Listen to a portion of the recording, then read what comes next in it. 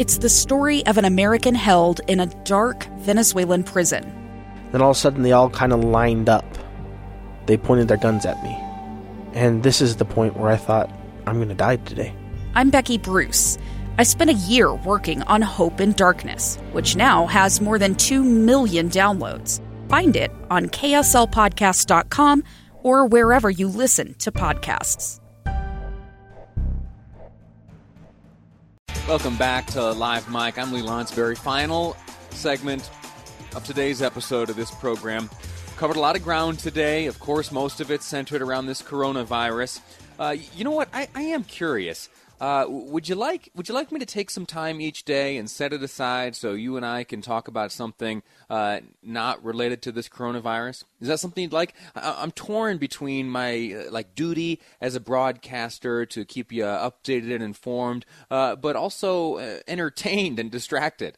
If that is something you'd like, why don't you do me a favor? Send me a text message, 57500. That's the Utah Community Credit Union text line. Again, 57500. What I'm asking is, would you like me to set a little bit of time aside each day for you and I to cover some other topic, something totally unrelated to this coronavirus? It's difficult to even fathom something that hasn't been touched by this deal here, but I'm sure between my own digging around on the internet and the help from Gustavo and Amber and Amy, I'm sure we can come up with something, and you and I can have a chat and pretend, at least for a segment, if nothing else, that the world is not upside down and we are not, as a human race, facing a pandemic that is sweeping the globe.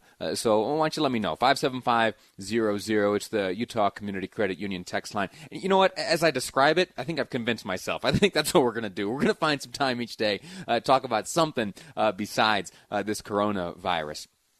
We've lost out on a lot of the things that we typically have used as distractions from the typical stresses of our days and lives. Sports, of course, movies. It's that idea of escapism. The streaming services, they're doing really well right now.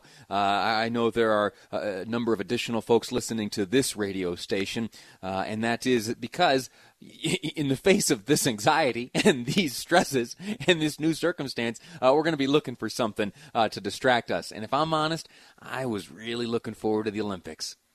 I was really looking forward to the 2020 Summer Olympic Games in Tokyo.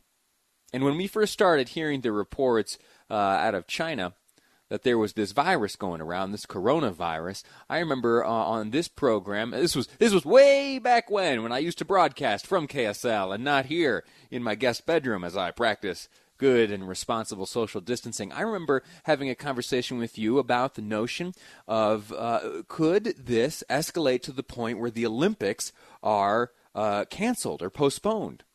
And if I'm honest, I got a number of text messages saying, Lee, quit wasting time.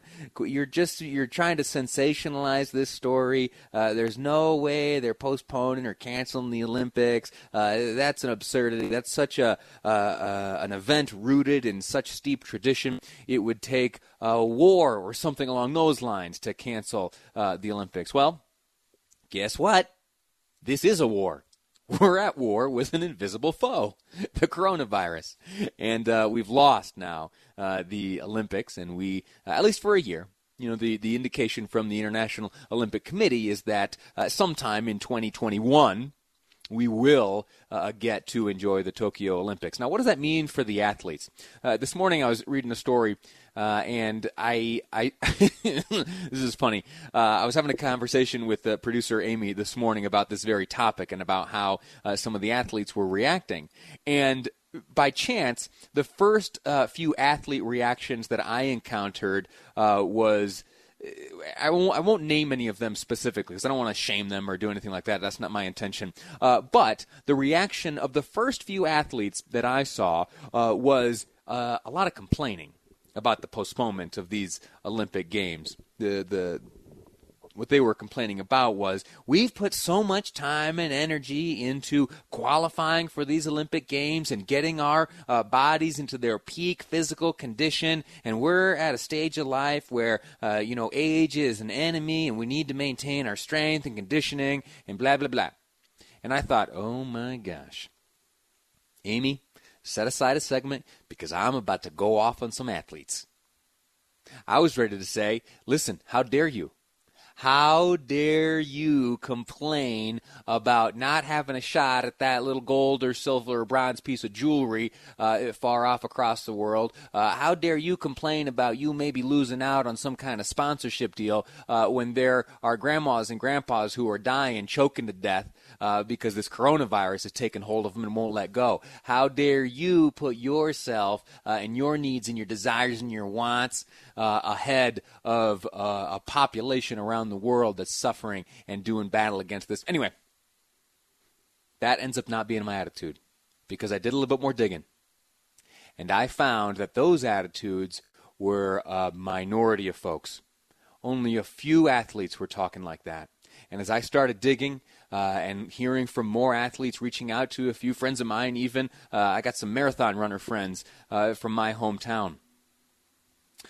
And the attitude is one of support and understanding and optimism and strength, and it's inspiring. And I want to share some of the words with you that these athletes have spoken. Here's one from one of the volleyball players. She says, "Our time will come. These dreams are not canceled. They're just on hold for a moment. Hope and heartbreak can live side by side." Another one from a track star. "My dreams are not canceled. They're just postponed." Here's an Olympic diver saying, "Waiting one more year to reach our dreams is well worth the sacrifice to help keep people safe. Yes, I'll be another year older, and my body will feel that, but I promise to work my tail off to make Team Great Britain as proud as I can when the time comes." Very concisely, here's a track star, Tiana Bartoletta. She says, "Not denied, just delayed." Another judo competitor says, "2021, no problem. I'll be ready." Last one I'll share with you. As we stand together to meet today's challenges, we can dream about a wonderful Olympics in a beautiful country. Now is the time to support all those working to heal the sick and keep us all healthy. I'm not going to be able to be inspired by the athletes on the field of play or on the track or in the pool this coming summer, but what I can do is I can scroll through their social media postings and learn about their world-class reactions to the postponement of the Olympic Games. These folks really are giants and heroes, not just physically, not just in the swimming pool or on the track or wherever they compete, but also of mind. Their attitude on this is exactly what we need to be hearing. And you and I ought to take a lesson from them. And as we find ourselves getting down, as we find ourselves getting discouraged by the anxieties of this little pandemic deal, just know that there is going to be a later, and there will be an after the fact, and we will get through it. Anyway, that's enough rambling out of me. I'm going to step aside, make way for the great Jeff Kaplan as he picks things up here on KSL News Radio with Jeff Kaplan's Afternoon News.